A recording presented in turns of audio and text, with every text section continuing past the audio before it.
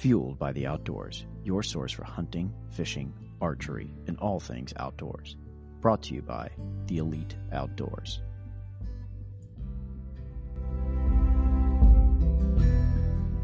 Welcome to Fueled by the Outdoors. We're your hosts, Rick Cates and Chris Leppert. Hey, what's up, guys? And this is episode 26 because Rick actually went back and counted the amount of episodes, and the last one was actually 25. So we're on episode 26. Nice. Yeah, so we're past the quarter century mark, and we are heading from the end of October. And by the time that this airs, it'll be November the 2nd or 1st. So November 2nd. November 2nd by the time this airs. So it'll be, man, if you aren't seeing deer yet, you'll sure as hell be seeing them then, hopefully. Man, I hope, unless you've pounded the shit out of your spots already. Well, yeah, there's that too, which kind of the other guys are going to love you surrounding your area. Which goes into like what we're wanting to talk about today, because as you and I were just talking, a lot of people have been contacting us about different things with regards to deer hunting. Some of them are first-time deer hunters. Some of them are long-time deer hunters.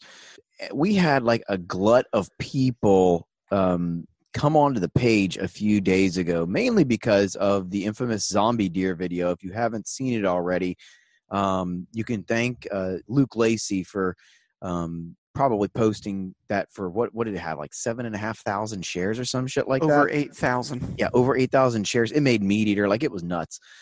He didn't take the video, but long story short, we had a bunch of people come on. So we have, like, I want to say close to probably 1,500 to like almost 2,000 new people on the page. Something crazy. I think it was like, I think we're at like 1,100 or something like that. It was crazy. And also keep in mind, I think just today alone, I've blocked like 70 people or something like that. Something crazy. So we block a lot of people that just try to advertise, or they're, a bot account or whatever. So, but from, guys, New today, Texas. new people from New Texas. But today we actually want to talk about woodsmanship, guys. Yes. All right. So we're going to go ahead and talk about some woodsmanship today, guys. As Rick was saying, our page has grown a decent amount. We added over 1,000 people, I want to say. Yeah. And I'm getting flooded with messages, and some other guys are, but it's just like insane to try to keep up with. And I also, without sounding like a douche, I'm kind of saying the same thing over and over. So I figure this is probably a pretty good way. So now when I get this message, we can point people to this. What's that? I said we can point people to this and say, hey, if you have any questions, like, I'm going to say, here is a link to this podcast. Listen to this. Yep. So that way I don't have to spend my day typing to 37 people. So here's the deal. Woodsmanship has, I don't want to say it's died, but I think people are relying on the wrong things. So we're going to make this a shorter and sweeter podcast, 30, 40 minutes, something like that. Mm-hmm. So with that said, I want to talk first. Guys get these new farms. They want to hunt new public, whatever. And the first thing that you need to do is go onto OnX Maps. Now, I can't speak for HuntStand and the 480,000 different apps that exist. I can only speak for OnX. I've looked at some of the other ones, and they didn't really stack up. Maybe there are some now that are better. I don't know.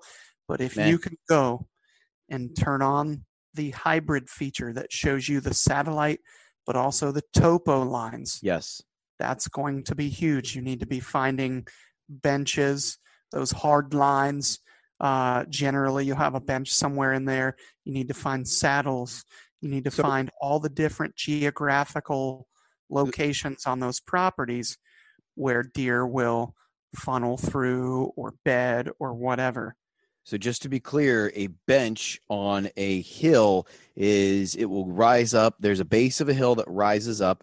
Then there will be usually a flat area where you will have some movement from deer. It might be anywhere from 6 feet to 60 feet as a bench. It might be a flat plateau and then rise back up to another area. A saddle is a dip down in between two hills that comes to a flat area and acts as a transition area. You would call it like a low gap in a mountain or a hill. And of course, the deer isn't going to just try to walk to the top of the hill. It's going to try to get over that hill as easily as possible. And this is actually an intelligent thing as a hunter to know, because that enables you to also not have to walk your ass up to the top of the hill. Yes. You can go through that low gap or saddle. If you go to the south, they call them low gaps a lot of times. Yep. So, which good catch on that. I need to be better about explaining that stuff. That's what I'm here for.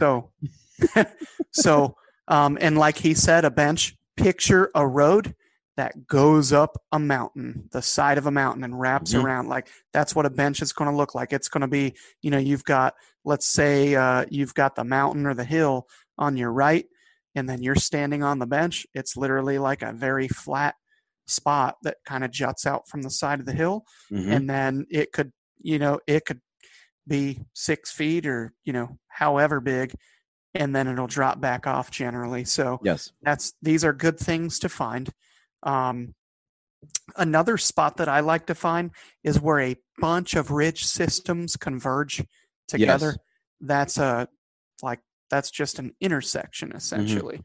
And this is also something that helps, because rather than walk up and down all these hills, when you go out west, you have to do this. Otherwise you'll just kill yourself walking. You find a good ridge system like that, and then you get up high. You don't give up your elevation. You stay on that ridge system and work it out. So like when you're turkey hunting, you're not going to walk down to the bottom of the hill to call for turkeys. You stay up high where you can hear well and cover more ground. Correct. Easier. So reading the topo maps and looking for features. Another thing that's great to use is Google Maps. You can kind of see, you can differentiate between like a cedar thicket, pine thicket, or a deciduous forest. You can look and see what vegetation is green or what isn't generally as well. And then the other thing that I like, Pierce Moore taught me this, if you're looking for water in a place where there's not a lot of water, you turn on the topo feature on your Onyx maps and you can see the blue. You don't have to see like a named creek or some kind of lake or pond or whatever. You can see, it'll even show marshy areas and springs. And then for those guys hunting out west, water tanks are something that you want to find as well. And for you, those of you that already have property and you want to just stay in on that property, another good thing that you can do that a lot of counties have, almost every state has what's called a GIS system. You can actually go on there, look up your map of the piece of property. It will also have a topo feature. It'll have water features. It'll tell you flood levels and that kind of stuff, from everywhere from like a 10 to 100-year flood, and what the traditional water lines are on the properties.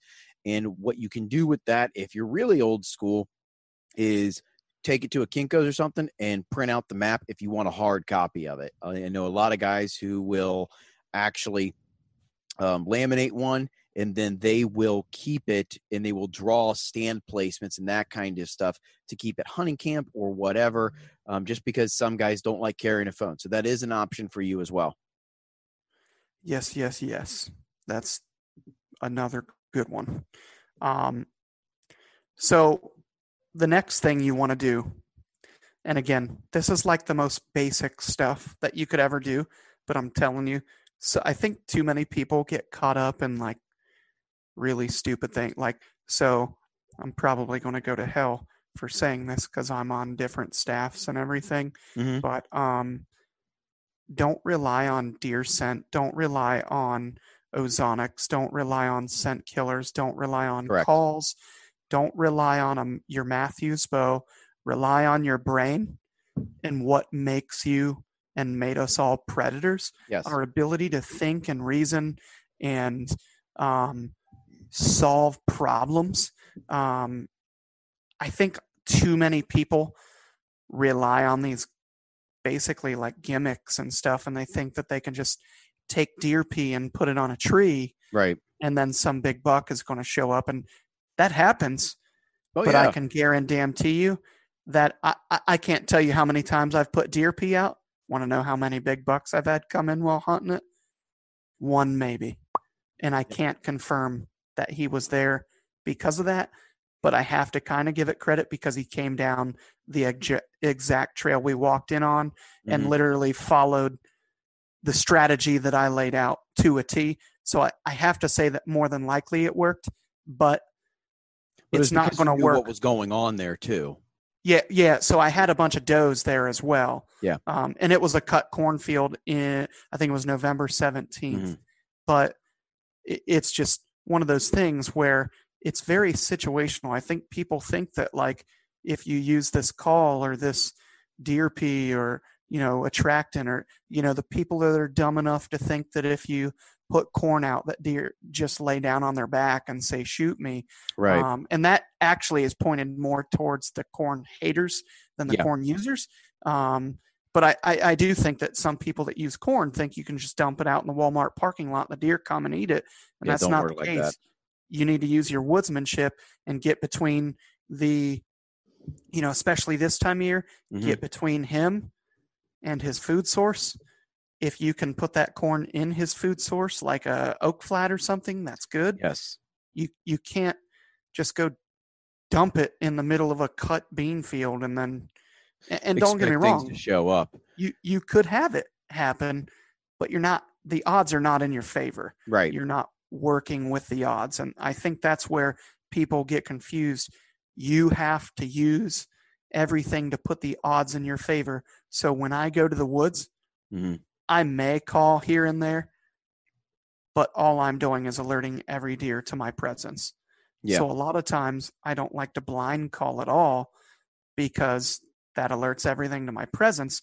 And then once you get to November 5th, every single deer in the woods, think about the miles that they travel. Those bucks travel miles every single day. How many times does he hear that can call and those damn rattling horns and a snort wheeze every day? He becomes numb to it.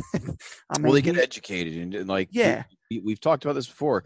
Deer get educated by that kind of stuff. And like, they start avoiding areas that do that. So you bring up a good point, and it might be best to hit next is actually you said oak flats, so food sources.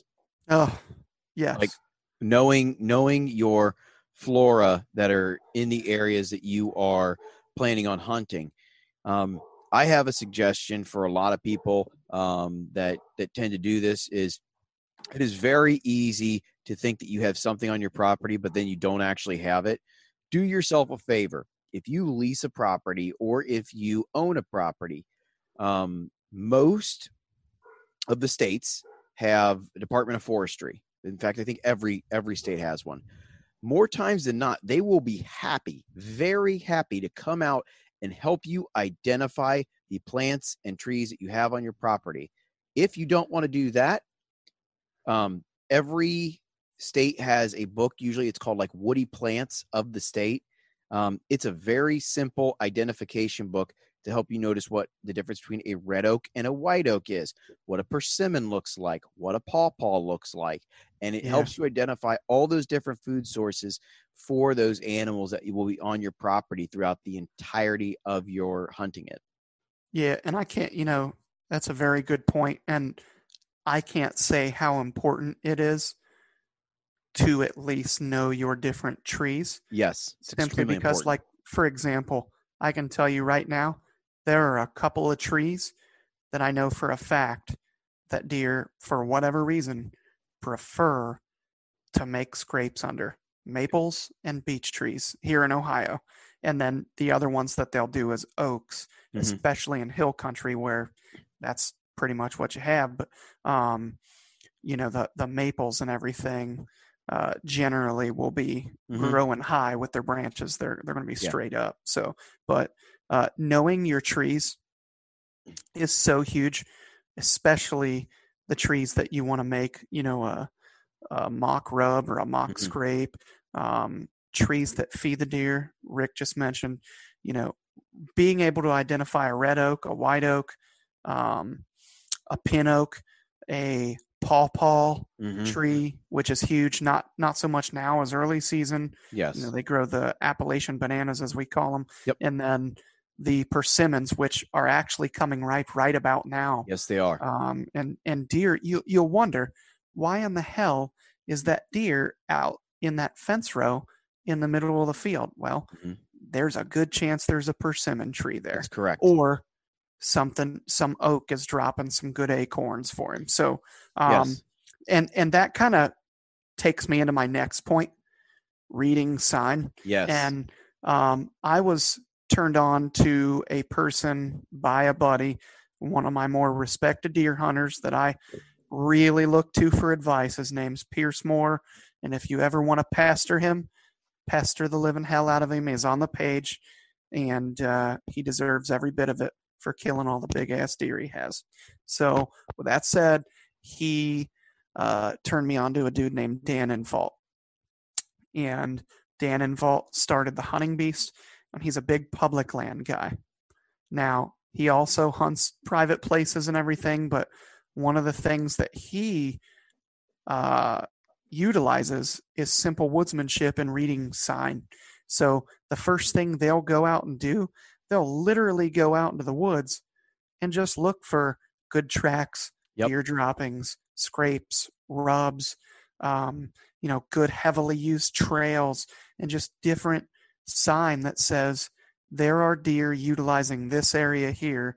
And then they'll figure out generally why they're utilizing it. And it's generally because it's either great bedding, there's a water source, or food source. So one thing that I have found that has been extremely helpful in helping me learn an area really well, and this is a great thing to do on public land because it also gets you out of the house a little bit in the winter months. If you go in February or early March before stuff really starts popping or spring starts really hitting, trails are much easier to see where deer have been traveling through areas, and they become a lot more apparent. Like it might be older trails or whatever, but it still at least gives you an idea of how those deer move through there, or turkeys, whatever, for that matter. It's going to show you where those game trails are at. Plus, you're going to be able to go in and see where there are rubs that are, from 2 years ago versus this year. So you can also look at that kind of stuff. I'm not rubs. Yeah. Tree rubs, not scrapes. Yeah. Your historical sign and everything, which that's another good point. And I'll kind of add to that is that time of year is a great time to scout, but the majority of your scouting, unless you're looking for those historical rubs and stuff, correct. I mean, a lot of those well-used trails are probably going to be that time of year thing where they're moving through a certain area from one food source to another, correct. Or, finding water that isn't frozen. And that's probably going to be a great late season spot to hunt. Yes. But reading the sign is so important. And that's going to take me to my neck. And I'm telling you right now, you will not beat that. I don't care how many plots you plant. I don't care how great your public is. A guy who can read sign as he walks into the woods is going to consistently kill deer. I've learned how to do that a little bit when I was younger, but I've really, ever since I started hunting public land, that has been what I've learned to do a lot. And I'll give props to public guys. Public guys know, consistent public land guys know how to read the sign because that's what you have to do. Because if you just go like a private land guy might and sit in the same spots every year, it's just you don't have control over the pressure. You don't have control over the food as much.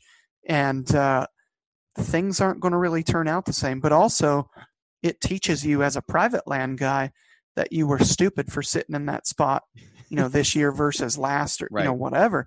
It really makes you better. Now, I'm not going to take away credit from private land guys because I think private land guys struggle when they get to public and public land guys struggle when they get to private because there are things about both that you have to understand and utilize. A public land guy is able to adapt and move. A private land guy like myself who has, 80 acres, but I have a fence row, well, I'm not going to be able to move, unless we're talking about sitting on one side of a standing cornfield versus the other. Maybe I have that option, but when you cut that corn, you're done. You have a fence row, and that's what you have. So you can't pressure it a lot. You can't, there's things that you just can't do with both. So right. The next thing that I would tell people is, I know this is like the sort of hipstery thing right now. Hold on. Oh, you go. Sign. You need to describe what sign actually is. Sign, for those. Did you? Yeah, it might have been when you had to step away. Oh, okay. Scrapes, rubs, deer poop. Okay. Yeah. You're looking for deer droppings. You're looking for scrapes. You're looking for rubs. You're looking for good trails. And you're going to look. Beds. If you're buck hunting, you want to look at those tracks. Now, some guys argue that the dew claws go in the ground. Some say they don't. Here's what I want to look at. I want to look at a big track that looks like a big body was on it, not just a big foot, because I've seen doe with doe. Oh my God, I just did that. I've seen does. That was only because I've got a dry mouth because I didn't get a beer before we did this. I've seen does with big feet, but you can tell when a big buck has laid his track. It is pretty good into the ground, and it's down in there, and you can just kind of tell. A lot of times his toes will be spread out from the weight pushing down, stuff like that. So with that said, your next thing that you really want to utilize, and this is as big as anything gets, go get you some milkweed. You could probably still find some right now. If you can't, you can buy it. It's cheap. You could probably get it for like $1 a pod. eBay. 2 or 3 pods. Well, eBay has them on there. Yeah. And the thing is, 2, 3, 4 pods, it's going to last you all season. So I've got a suggestion as well. This is also good woodsmanship for helping increase the amount of flora and fauna that you have on your property and bring pollinators on to kind of help that kind of stuff.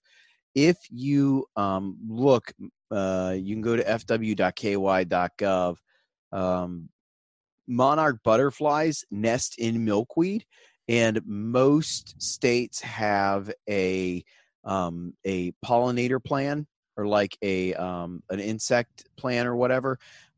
They will tell you what kind of milkweed to get. So not only can you harvest the pods when all is said and done with, you can also introduce a native plant to your property that will help also, a passive species coming through your property to help kind of with that kind of stuff. And it will help bring other things onto your property based off of that. I agree. And I mean, not to be too tree huggery here, but I think I can speak for both Rick and I. As hunters and fishermen and gatherers, we're nature freaks. We are tree huggers. We're real tree huggers, not the hipstery douches. So I love monarch butterflies. Yeah.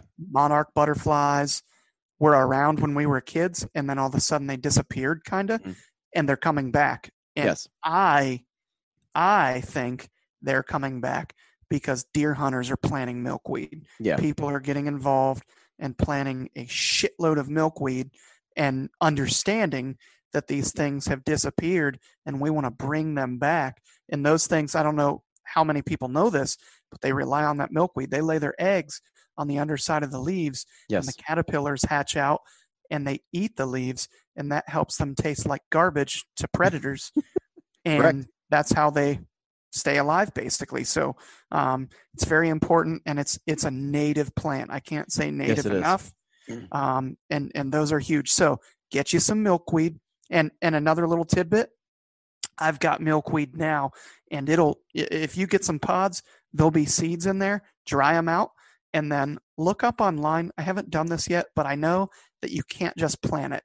You actually have to frost seed it, I believe. So you got to freeze it for X amount of whatever, and then plant it. Kind of similar to like a pine cone out west needing to catch fire before it can reproduce. Correct. So another tidbit for you guys that might not have known that. Well, and to be clear, just because people do goofy things sometimes, when Chris says get milkweed because it's to test wind, you pop open the pod and you use the things inside of the pod. You don't just drop the pod, because I'm not joking about this. I'm not joking about this. Do not just drop the pod. You are going to want the things inside of the pod. Have you had somebody do that? I've heard. Oh, jeez.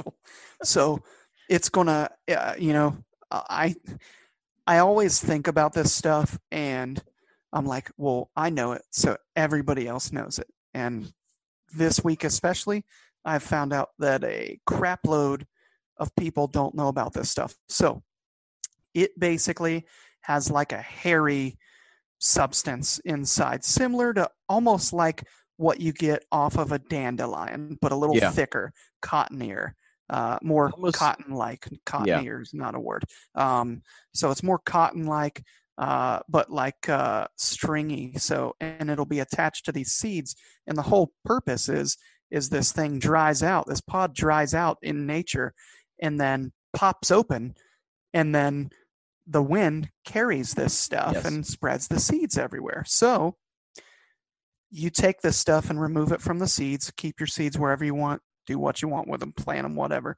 I highly encourage that. But you're going to go out and you're going to read the wind currents. And you're going to have to do this on different winds, because different winds are going to create different currents on your properties, on the public, whatever. And the other thing that a lot of people don't understand is thermals. As a guy who got into elk hunting a few years ago, I learned that thermals are huge, and for very good reason. So the animals will use these. And what that is essentially, as the earth heats up, the thermals, which is kind of like I guess I would call it like a wind current or whatever, it rises. So it'll go uphill, it'll rise, and that's going to carry your scent up as the earth warms up. Okay, so 9:30, 10 o'clock in the morning, when you just got that chill with the first good sunlight beaming down on you, just keep in mind that if you watch your breath, it'll probably go up. And just to cover another little piece, those guys who use like Windescent, I probably shouldn't mention in specific companies, but I don't care. Any kind of powder checker, a lighter, that's basically blasphemy. Like, it is not. It'll show you wind direction, but it's not going to show you exactly. It'll show you wind direction 5 feet in front of your face. Right. If you're lucky. So milkweed, you can watch that stuff for 50 yards. As far as you can see the milkweed, as long as it doesn't get caught on a tree or something, which it will a lot. But what you're going to understand is when you start popping this milkweed into the air, you're going to watch it, and it's going to show you where the wind swirls. Right. It's going to show you when the thermals are rising and where they're rising. Because, for instance, if you get a spot that's really shady and then have a spot right next to it where the sun's beaming down pretty good, a lot of times you'll have kind of like a thermal tunnel. It'll show you all kinds of stuff. Yeah. It's going to show you that wind, and your mind is going to be blown. Well, and I know some guys will actually also, if you for whatever reason you don't have access to milkweed, again, off-season stuff while you're getting your properties ready or when you're getting stuff ready, some guys will take an old coffee can. They will start a small fire in the coffee can in the morning. They will sit it on like the base of their stand, and the smoke will roll out, and it will go whichever way the thermal is going too. So it's another piece that you can also look at with regards to that. And another important thing to remember about this is it's great to look at your weather app or look at the weather in the morning to say, oh, I have a northeast wind, or, oh, I have a southeast wind. When you get to your stand, remember, your wind may not be what the meteorologist said. For the gospel sole purpose of the Lord. Yeah. So, I mean, you can go into a hollow or a holler if you're from the South, and the wind could be swirling. Like, I cannot tell you how many times I've been in an area and the wind is going one way literally for the majority of the time, and then all of a sudden starts swirling in there, and it will blow deer out of an area if you don't know that it does that in those areas. So, I mean, that kind of also leads us into another important thing, which is stand placement. Yes. Stand placement is going to be huge. And it it's very situational, so I can't give like an exact answer on this, but essentially understand that that buck is going to come in using the wind to save his life. Yes. You're not we kind of get desensitized a little bit because it's like you're playing tag with the deer and then he runs away and falls asleep and never wakes up. You're going to kill that deer and end his life, and he's going to die. He's going to feel pain more than likely. So they don't want to die. So their nose is about 30 to 35% better than a dog, the best dog in the world. Yeah. So he has spent his whole life using that nose to stay alive. So he's going to come in and use that wind. And there's a lot of times where, like, I'll give you a perfect example. I started to learn this last summer while summer scouting, and then kind of confirmed it when talking to my buddy Pierce. So I had these 3 really good bucks, really big bucks I was watching in a bean field. And they would come out of the woods, and the whole time they're in front of me and the wind is blowing from them to me. And the whole time I'm like, well, this is stupid. The wind's in my favor, not theirs. But they can smell what they can't see, and they can see everything else. Yeah. So it's like a security thing, right? So they would walk either directly away from the woods or parallel that woods. And anything that's in that woods that is dangerous to them, they can smell it because they can't see in there, and maybe they can hear, but squirrels and coons and everything else running around, you just don't know. So they use that nose. Eyes and ears are secondary to a deer. Their nose is everything to them. So understanding that a deer just isn't going to walk straight into a field generally. And I watched a guy, huge recommendation to watch Don Higgins on YouTube. I normally don't promote other people's YouTubes unless they collaborate with us. But that being said, this dude is a genius. I share a lot of his beliefs. And just because it's November, they don't just go commit suicide. Like when you killed that 150-inch 10-pointer because he came in and was walking, that mid-morning idiot walk where he just looks love drunk and he's just completely stupid, and you could do jumping jacks in front of him and he doesn't care. That is an anomaly. That is that 1 or 2, 3 times out of the entire year that'll happen for that deer. That doesn't just happen all the time. Exactly. So what you need to understand is you need to play the wind. Now, there's not like a number one answer for how to play the wind.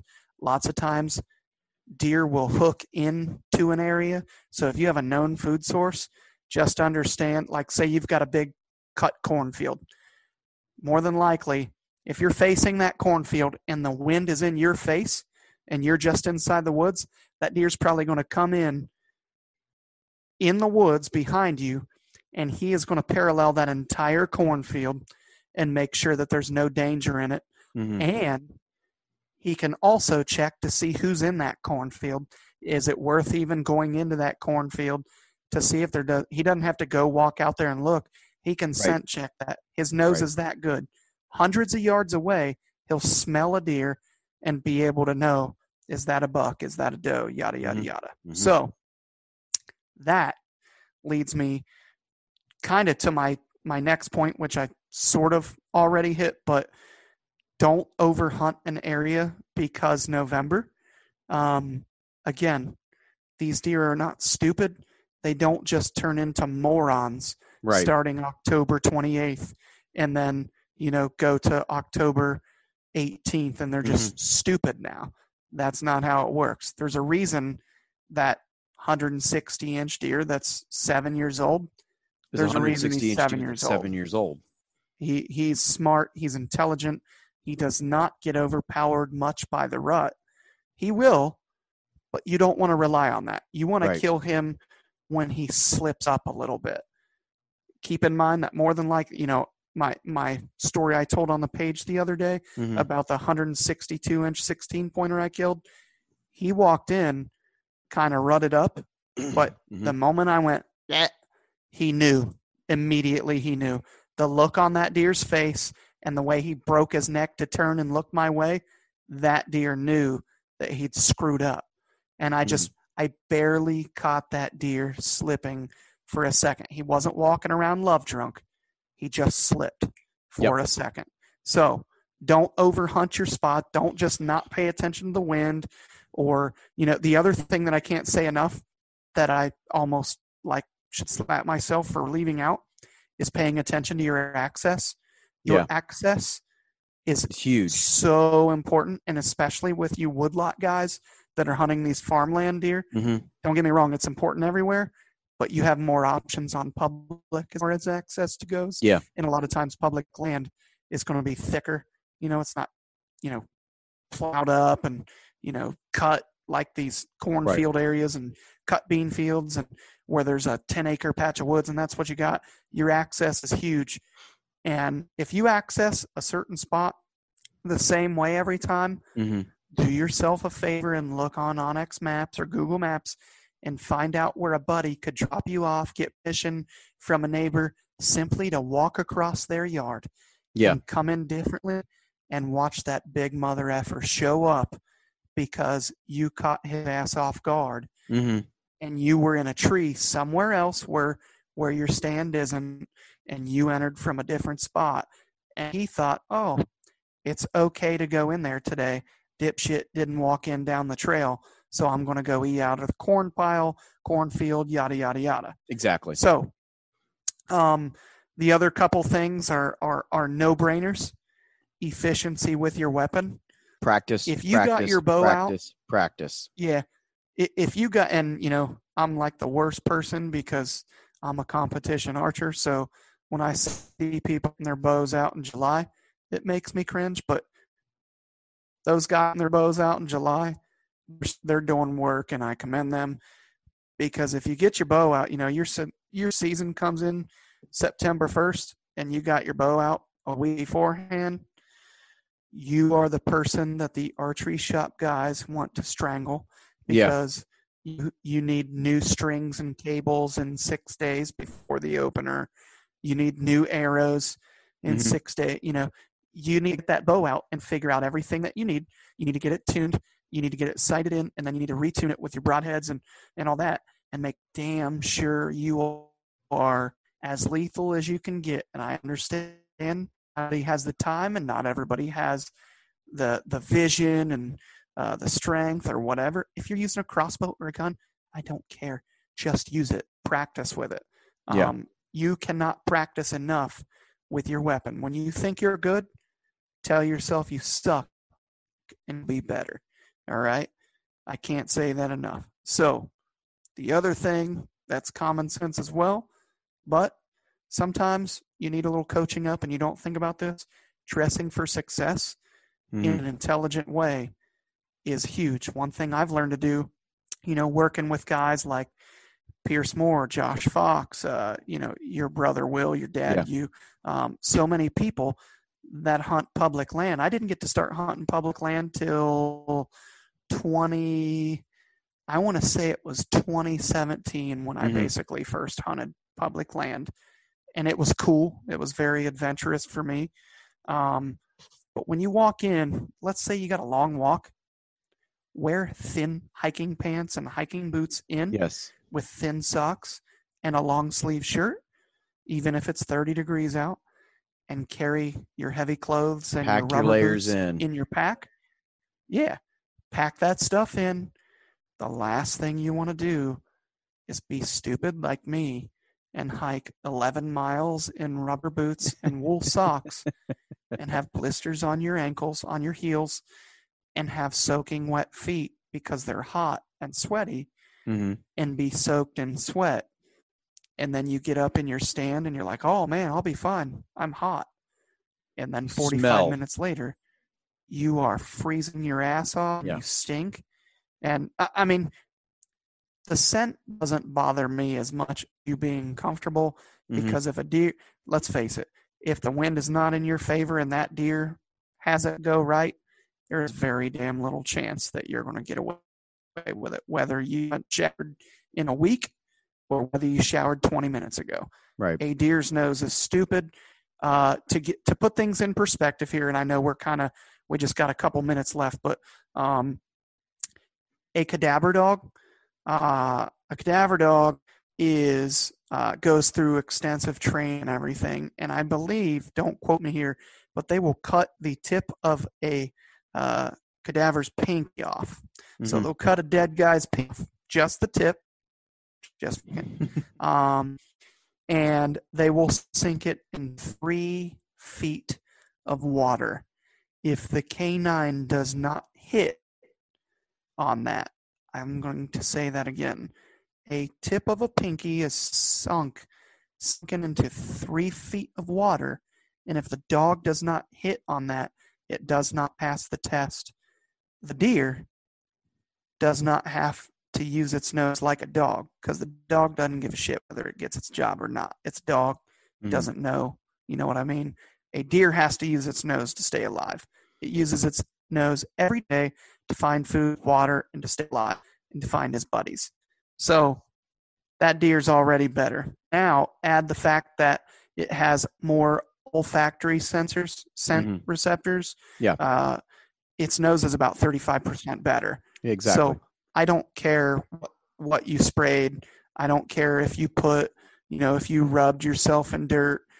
I have heard that people that smell clothes see good results. I'm going to try it. But eventually, I think it's like anything else. If you go to a certain area and you're smoking your clothes every time, they're gonna pick up on it. Then they're going to learn.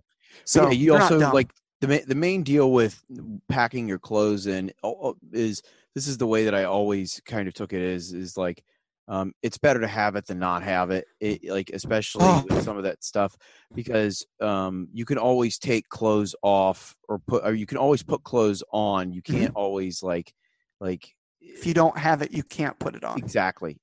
So if like, you've got a long hike in, put it in your bag. Wear a nice pair of like thermal underwear, or like whatever you call them. Like, I have I have 2 different pairs, actually 3 different pairs of like a base layer. I've got an Under Armour midweight that you can find on sale, like the stuff you can find on sale pretty easily, and it's nicer stuff. And I've got a pair of Cabela's Polar that I wear when it gets really cold, when I'm going to be sitting for a real long time, and it keeps me very warm. But when I walk in, I will pack my heavy jacket in my backpack, and I will wear a long sleeve shirt. I will wear my hunting pants or my bibs in, and I will let myself like not get ridiculously sweaty, because as well as I do, Chris, if you're hunting Midwest or you're hunting North or anywhere like that, and you start sweating, and it is 5:30 and you are already cold, you are going to stay cold for an extremely long time, and it will become a hunt that you don't necessarily want to be on. And you and I have been both on muzzleloader hunts in -1 and -2 degree temperatures. It is not fun when you are sweating on the way in. So, perfect example. We're going to make fun of your brother real quick. Oh, multiple socks? So, Rick's brother, Will, God love him. Amazing guy, right? Amazing fisherman. Wanted to get kind of back into hunting a little bit, and he's an extremely knowledgeable person. I'm going to lay that out there. And I can say whatever I want because I know he's not going to hear this. But that said, hopefully he does now. With that said, I told him the night before, Will, it's going to be damn cold tomorrow. What kind of boots do you have? And he pointed to his hiking boots. And I kind of chuckled a little bit, and I said, man, I don't think those are going to get it done. And he, sneered, and because this dude has mountaineered in crazy weather over in Croatia and done crazy stuff. But I know that as a deer hunter in the Midwest, when it's muzzleloader season in January, and it says it's going to get down to like, I think the low was like 4 degrees and the high was 16 or something. It was a cold day. Cold. It was cold. I told him, I negative said, degrees that day. yeah, yeah, that's not including wind chill or anything. Yeah. So I told him, I said, man, there's a difference between walking around and sitting. And I don't care what anybody says. I can throw on my hiking boots, a pair of pants, and a long sleeve sweater and go hiking some seriously cold stuff, walk around, bird hunt, whatever, right? Right. Well, when you have to sit still, different story. Your blood is not flowing. What people don't understand, and this kind of comes back to just basic stupid knowledge that people don't know.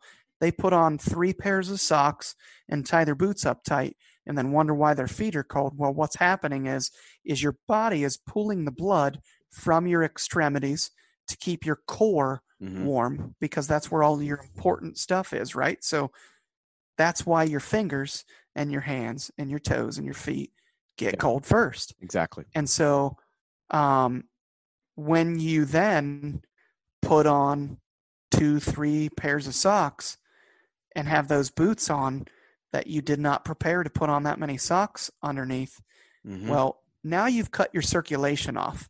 Exactly. And now your blood flow is even shittier.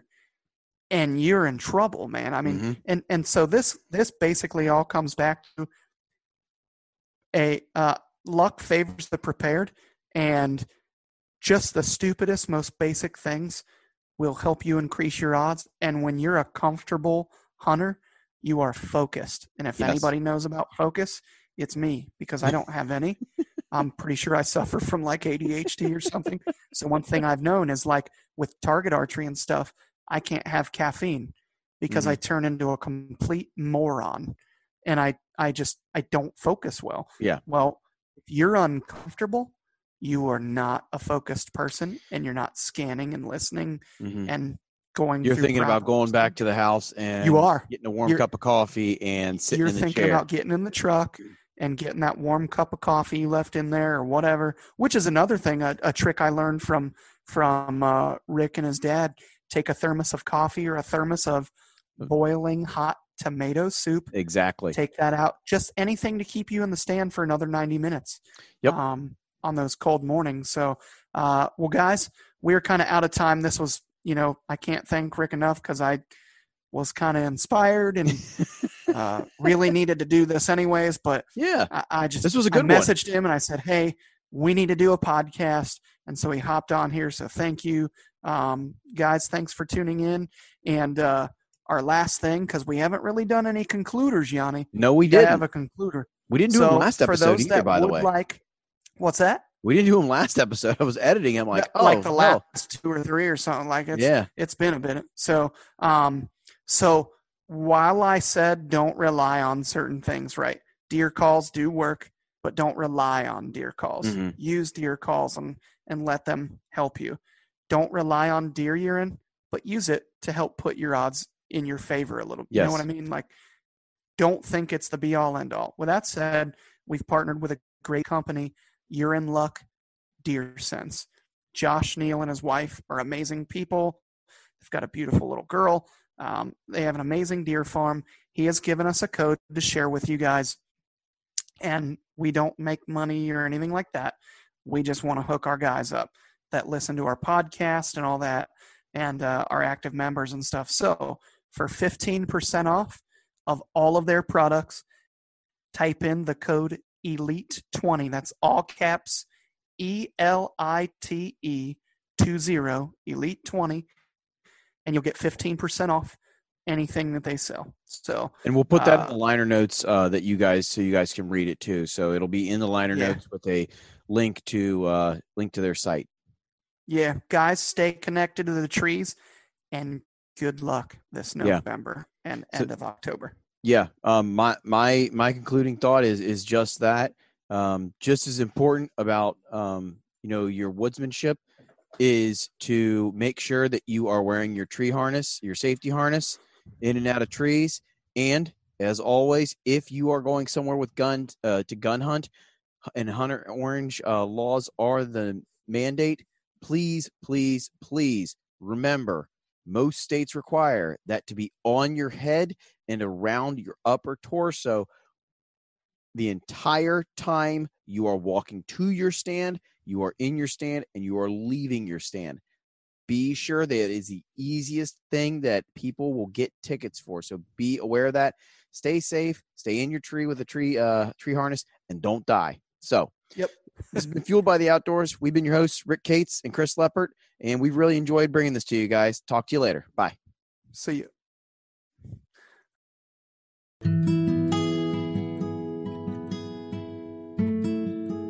And that will do it for our podcast today.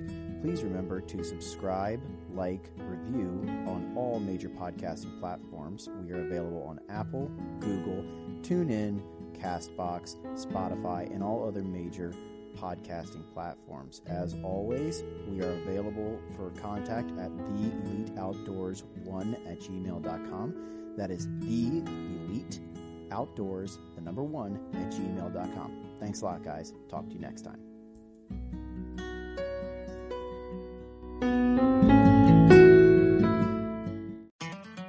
Hey everybody, this is Kyle Veet, host of the Ozark Podcast, a show where we sit down with outdoorsmen of the Ozark Mountains region to talk all things hunting and fishing. Just like the outdoorsmen who live here, we follow the seasons and interview regional experts on everything from bear hunting to fishing for smallmouth and trout and discussing big questions like what happened to all the quail in the Southeast. If you're enjoying this show, then I know you'll enjoy the Ozark Podcast. You can listen to the show on all podcasting platforms and make sure to subscribe so you don't miss an episode.